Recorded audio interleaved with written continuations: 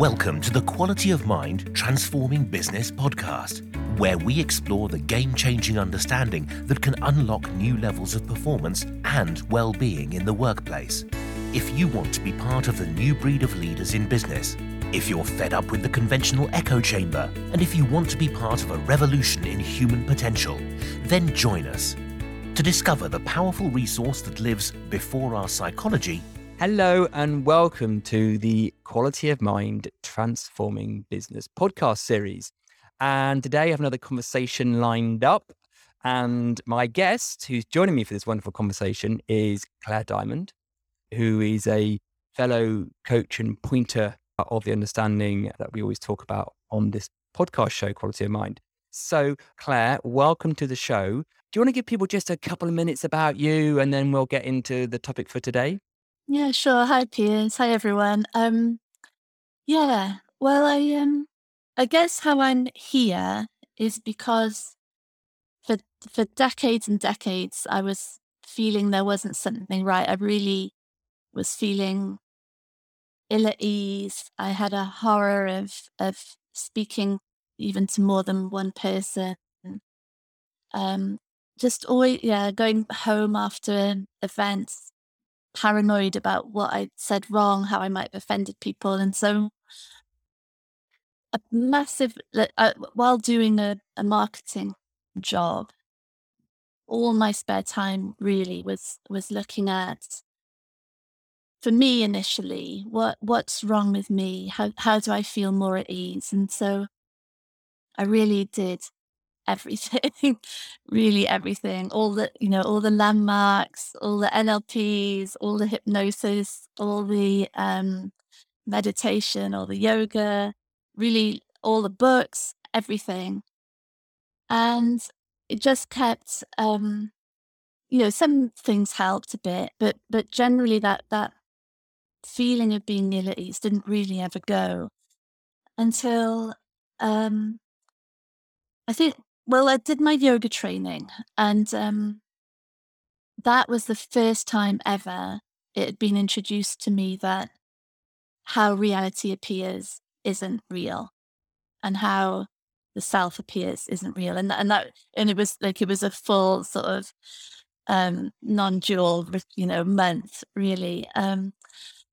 So that was fascinating, but there was a lot that I didn't get, I didn't understand. And then I came across Michael Neal's Inside Out Revolution and thought, oh God, right, that's what they were saying. Now it started to make sense. And so did a lot of work with Michael and different other 3P teachers, really amazing that, and a huge falling away of belief in this external reality. So all the suffering that was related to that went. And then came across Garrett Kramer, who took that to another space of really it's not personal. He was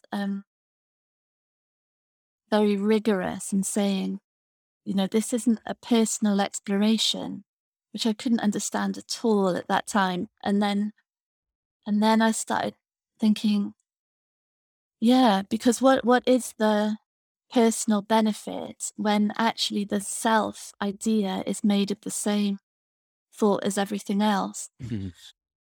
And so, so that brought me here, and now it's full-time job work really of writing about this, and I run monthly programs looking at different topics within this. We call it to change or relationships or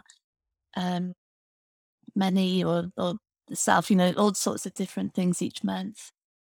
And so I'm really happy to be here. And I've loved our chat so far, Piers. So real pleasure. Well, it's an interesting background and not dissimilar to myself in the kind of journey, I guess. And Clare is a very gifted writer. I must admit, I'm very envious of the way you write. I think it's a real talent you have. And the way you express everything about its understanding, which is why I wanted to get you on the show, of course. But I'll put some links in the show notes, but Claire's books are, I would really recommend them. They're excellent. Now, the thing we were going to talk about today, Claire, was how the way we express ourselves and communicate, which now for the audience of this podcast, which is often people in the business world, I mean, that's what we do all day. Yeah. It's wider than that. It's for anyone in anything that we're doing whilst we're alive. But we wanted to talk about how does expression and communication, where does that come from? And what's its relationship with this understanding for people who might have a little bit of a clue about, listening to some of these episodes before, what we're talking about. So what expression and communication is, and just shine the light on that and explore that for a bit. Now, other little topics, or big topics actually, will come up in that, but that's where we wanted to sort of start and finish, and we'll go where we go in the middle. How does that sound? Yeah, brilliant. Brilliant. Yeah, I think it's so fascinating because really, like, the heart of what we're talking about is really is a concept of self identified and trying to secure itself in everything it believes represents it.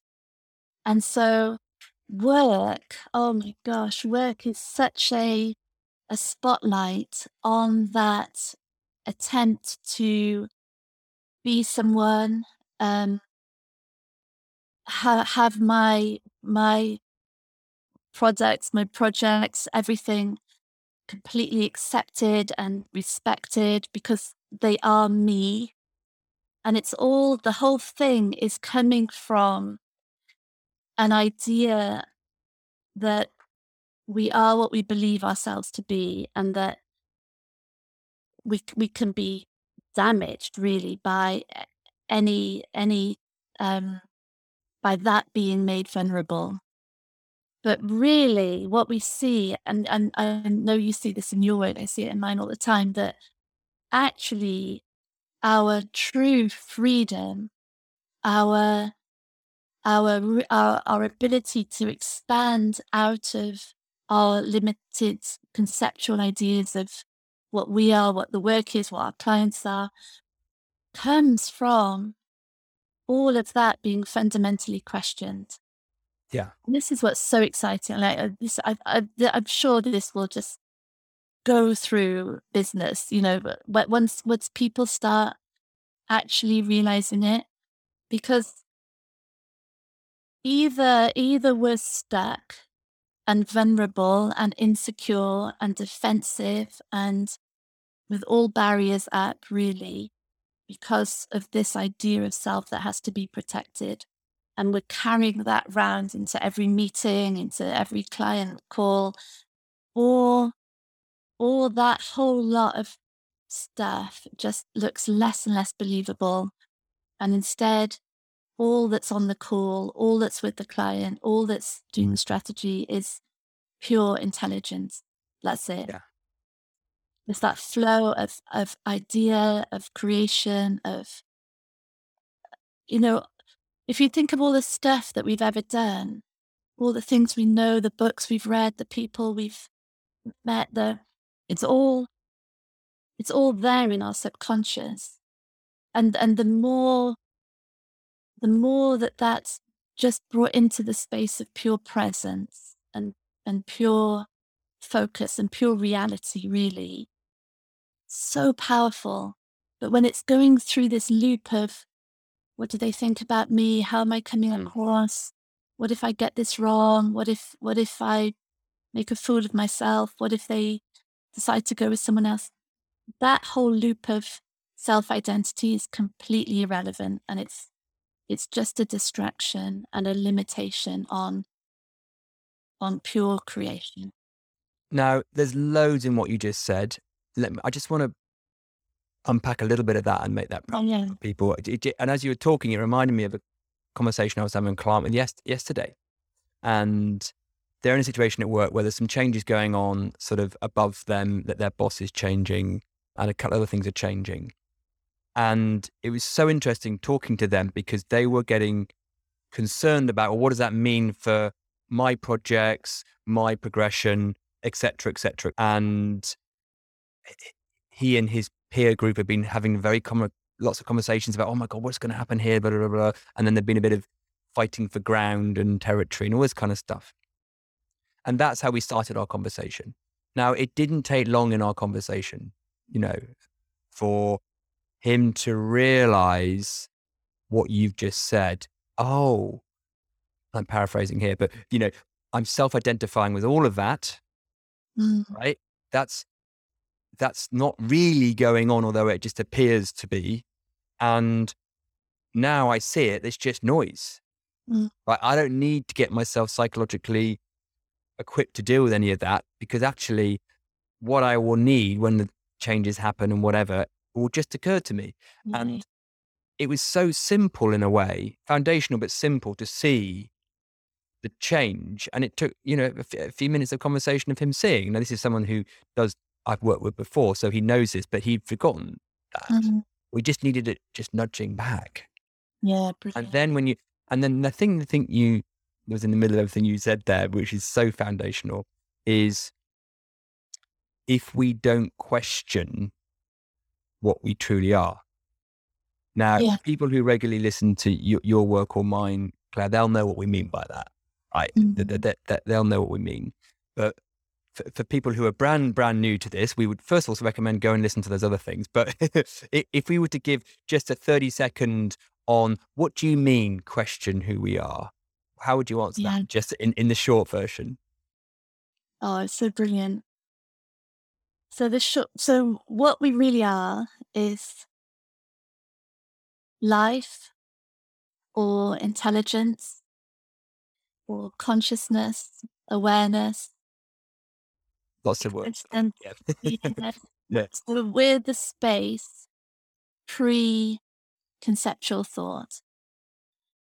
And we know that because conceptual thought changes all the time. And yet what we are remains. Yeah.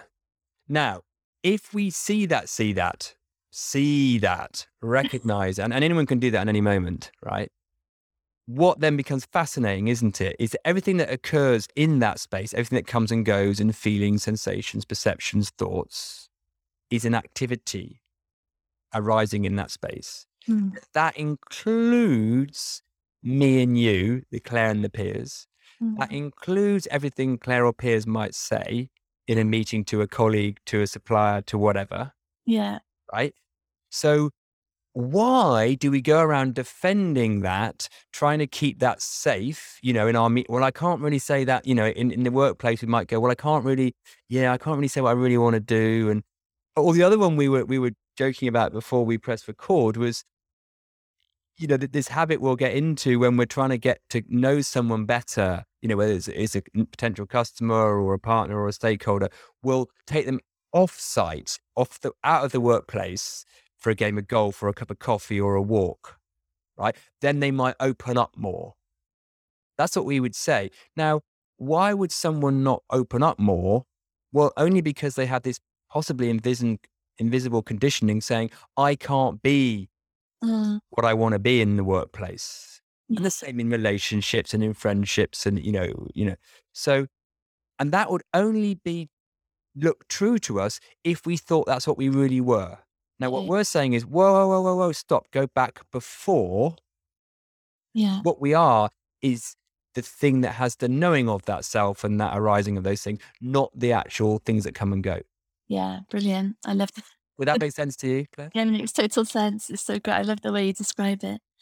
And I think also that takes us on to the barrier, especially in work, I think, that people have with this is that it looks like denial. It looks like we're saying none of the challenge that they're facing is real. It looks like we're going to turn them into some sort of pushover that's going to, just let everyone steal their clients, and they're not going to meet their targets. They're going to lose their job.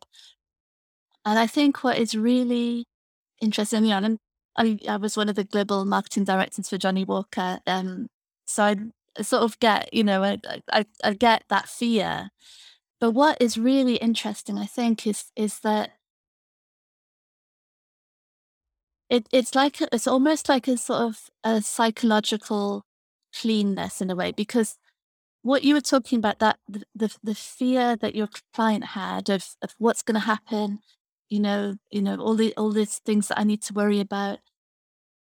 What starts to become clear is that the fear is because those concepts of me and them and work look real.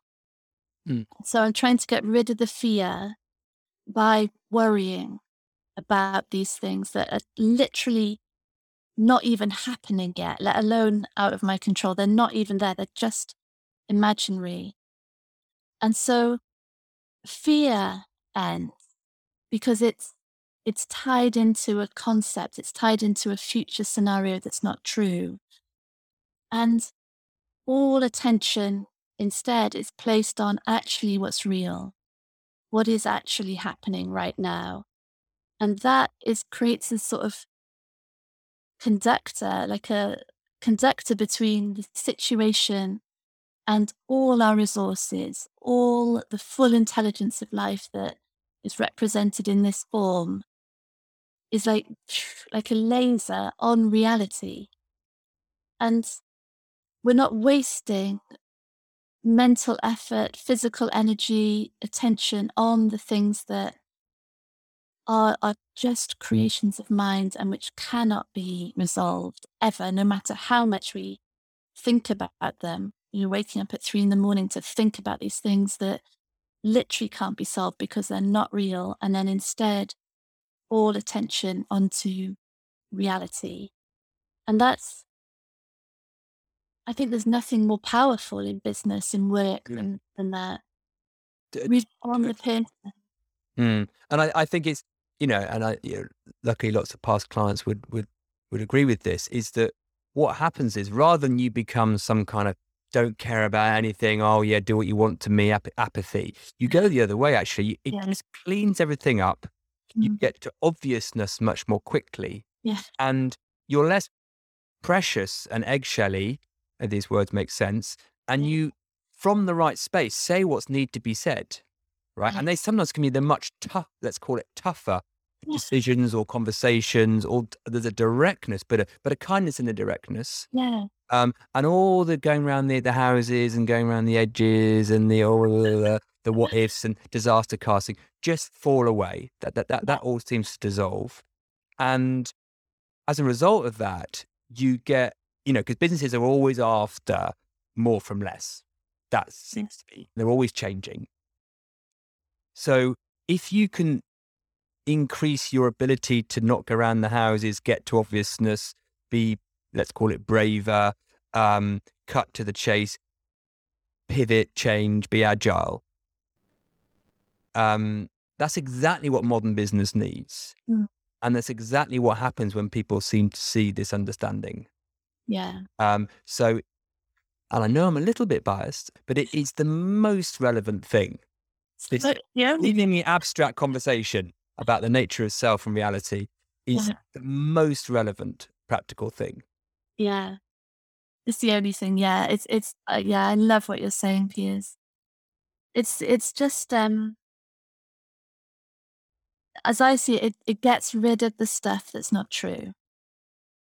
Now, just for my regular listeners, because I have this real but never true kind of shortcut hack to this understanding. So let's just get clear on what we're getting into semantics now. But the real and true, because you used real earlier and using true now.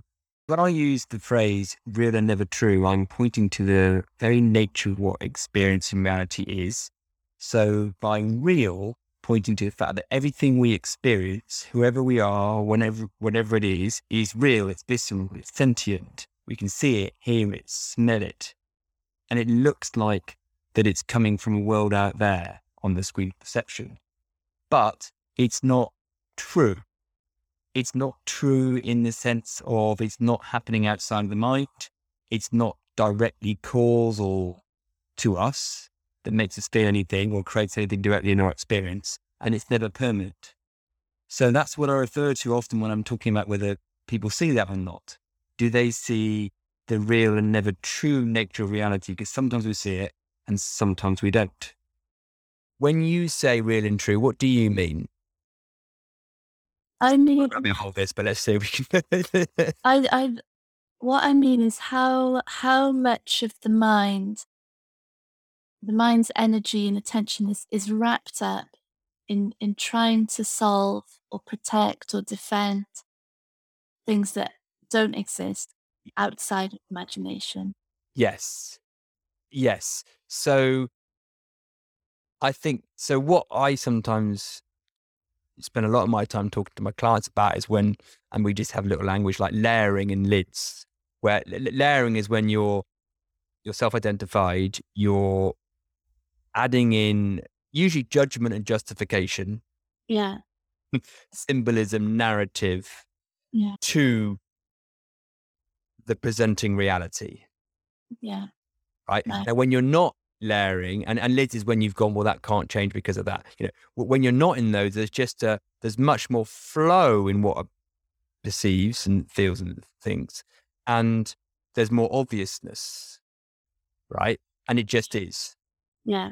Just is. There's no narrative, and there's no like, well, that's going on because of this, and because that happened there, and I should do this because that means this, and because they said that, all of that's gone, and it just sort of is. And I tell you what fascinates me about that is how obvious it is to see it. Do you remember when your kids came home from school and they're about 4 or 5 years old, and you do that polite question, how is school today? And they look at you and they're like, well, I'm in this moment, right? What do you mean? But then you learn to be a little bit polite and they go, it was good, thanks. Right? And then you say, what was good? And they're like, not that they do this, but I imagine, right? They're like, oh my gosh, I've got to try and justify what was good about. They don't know. They're just feeling the moment, right? And then they come up with these, well, because we had maths and I like maths, and then we did games and I enjoy that, but I didn't. So they then come up with narratives, Yeah. right? Which are not really Yeah. going on because they're in that moment was way gone, right? And then we kind of just, if you then amplify that up as we go through life, we spend our life doing that, forgetting not we made them up, but they are just an apparent activity of the conceptual mind that likes to justify, judge, categorize. Yeah. And you could just see it so much in those little kiddies when we try and ask them about how they feel about something. I love that example. Almost like, I don't know. But I keep getting asked this question by mummy and daddy, so I better come up with something. I spoke to my son on the phone the other day, and I said, "What are you up to?" He said, "I'm talking to you." Yeah, right. No layering, no lids.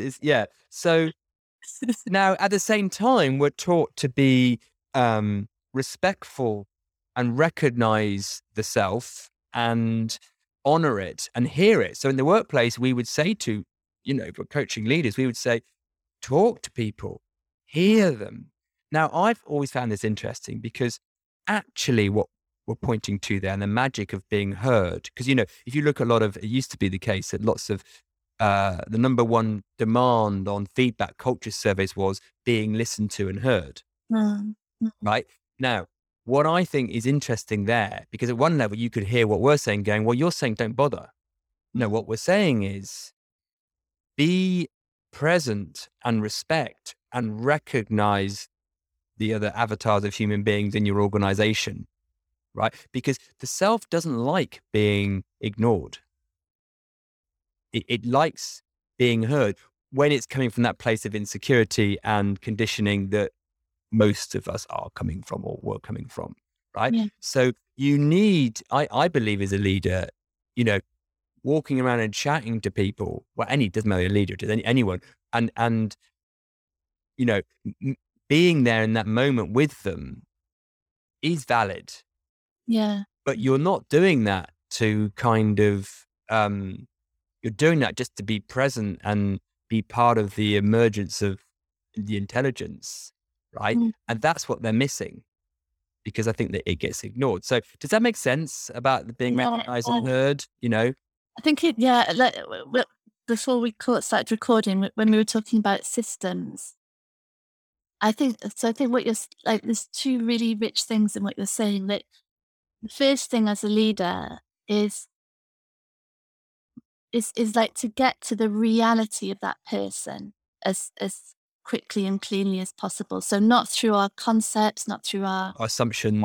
let's say, not through what other people have told us, but just like how does this system in front of me function best? What do they love doing? What are they great at?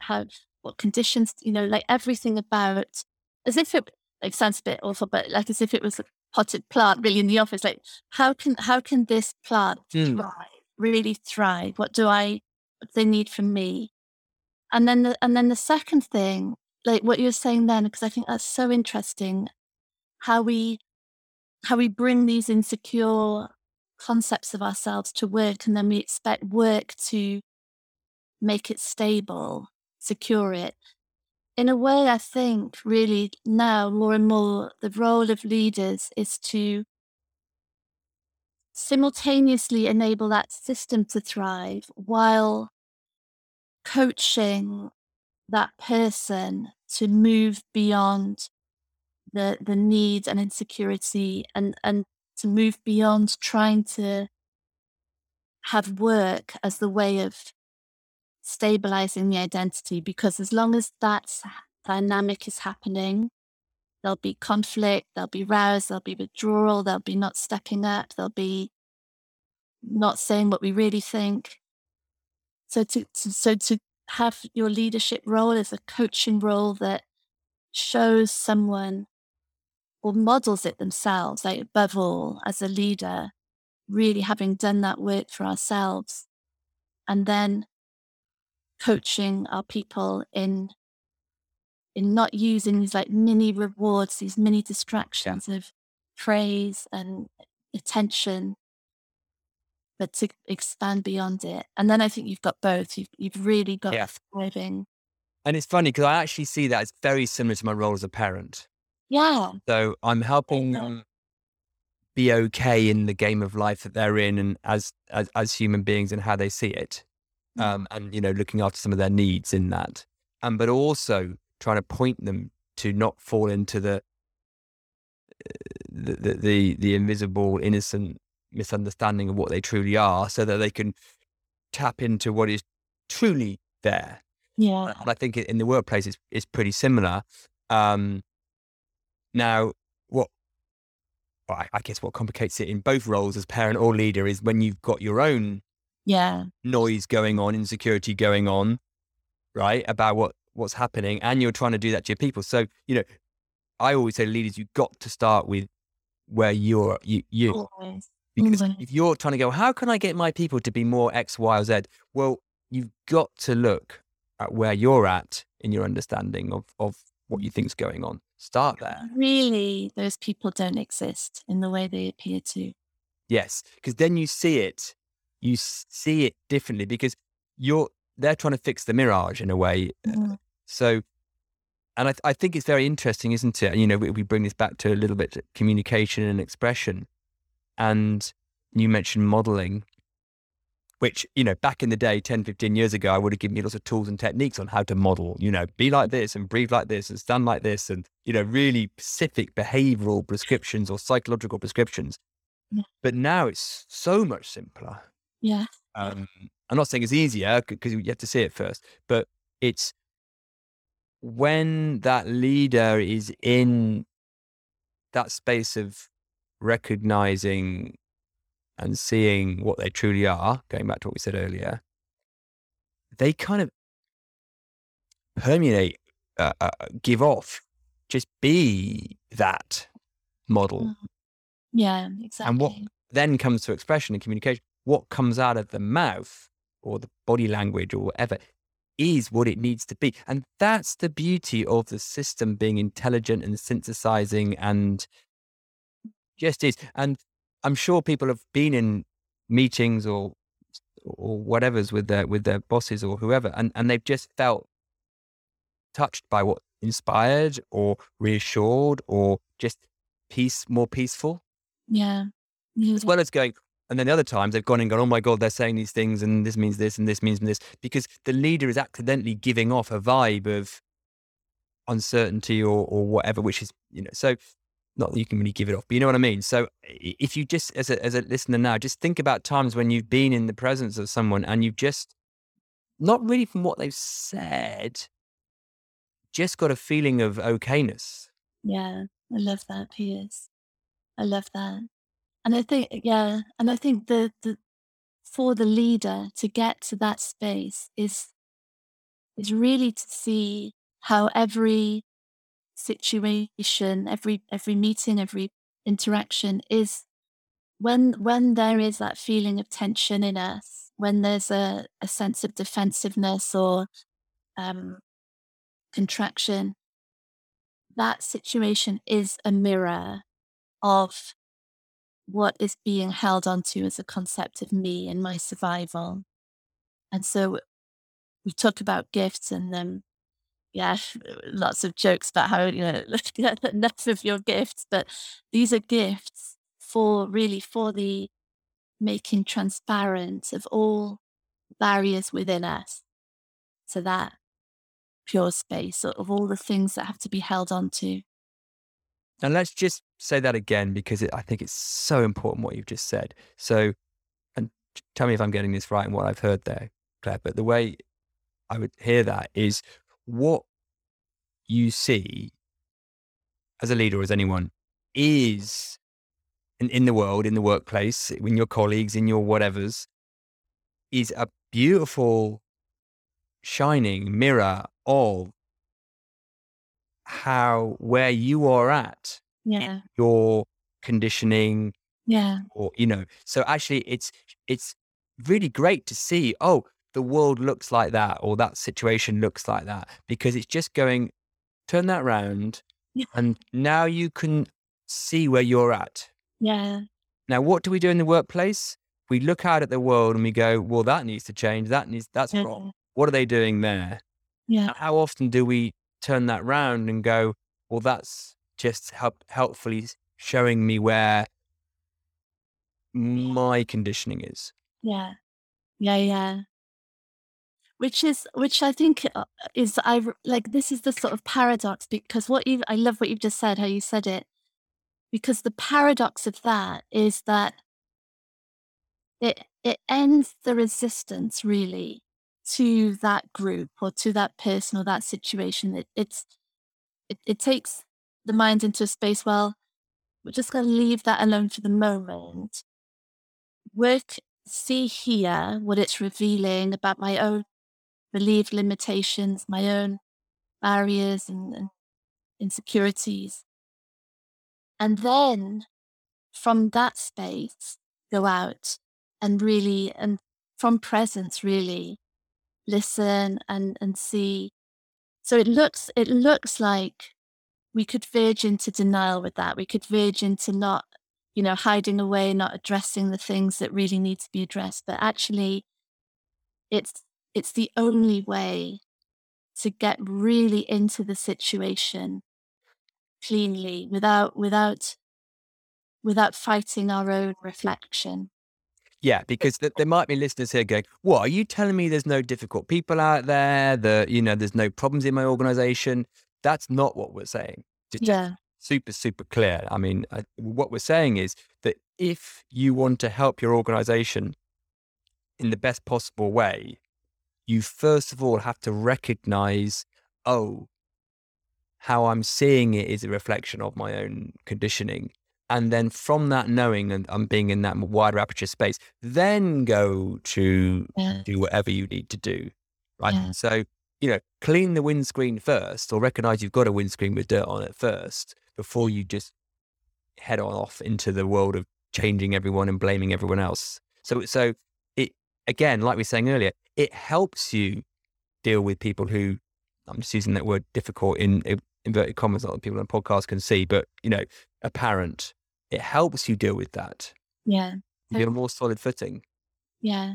And the sign of a windscreen that's obscuring is resistance, resentment, suffering, contraction. It's all saying, because then we're just going out fighting, maybe people who remind us of a bully at school, or we're just sort of putting our whole memory system really onto these situations that have got nothing to do with that, really nothing, but we're fighting our own internal war.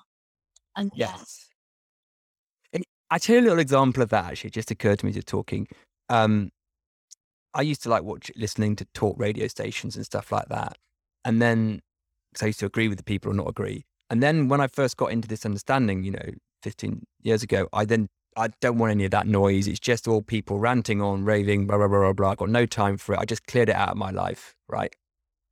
Because it just didn't seem helpful, right? Now, I quite like listening to some of that stuff because I listen and I can, I'm looking at a couple of things, which is always really the same thing, is, oh, that's how that person sees that, right? And then there's me listening to that person describing how they're seeing it, right? So I have to realize it's not coming via my avatar, right? But I quite enjoy that now. I don't get ranty at it, well, very occasionally, but I'm just like, oh, wow, fascinating. And then the radio host show, you can hear their own way of seeing. But whereas before I was trying to get rid of that noise because I just thought, oh, it's all just toxic people. I'm actually like enjoying. It's like watching Netflix. You kind of, oh wow, yeah, that's going on there. But you see it all with a different understanding or grace or frame. I love that. Yeah, because it's not anymore pressing the buttons of resistance and my belief system and my way, and which are all really related to fear. Ultimately, it's not happening anymore. It's just space for people, for other beings, for everything to be as it is. And it also just, there's big moves at the moment for diversity and inclusion. And the only thing that would ever stop diversity and inclusion is this, you trying to protect and save, rescue, resist this apparent self, right? Yeah. Because without that, inclusivity just looks obvious. It's automatic. It's like you wouldn't even should we have inclusivity? You just wouldn't even question it. No. That's the only place, that's the only thing stopping that. Yeah, exactly. Beautiful. So all the symptoms of the modern workplace, stress, anxiety, pressure, mental health, diversity, inclusion issues, are all what we're saying here are all stemming from the same issue, the same innocent, invisible overlooking. Brilliant. Yes, I love that. Yeah. So, Claire, we're reaching the end of time. This apparent time thing. Anything you'd like to just, say at the end? Any thoughts or anything in conclusion for you that might be occurring? I've loved this conversation. Absolutely loved it, and I just really echo what you said just right at the end there, because without the mind creating problems and creating separation, there literally is no stress. There are no mental health issues. There is no fear. There are no anxieties. It's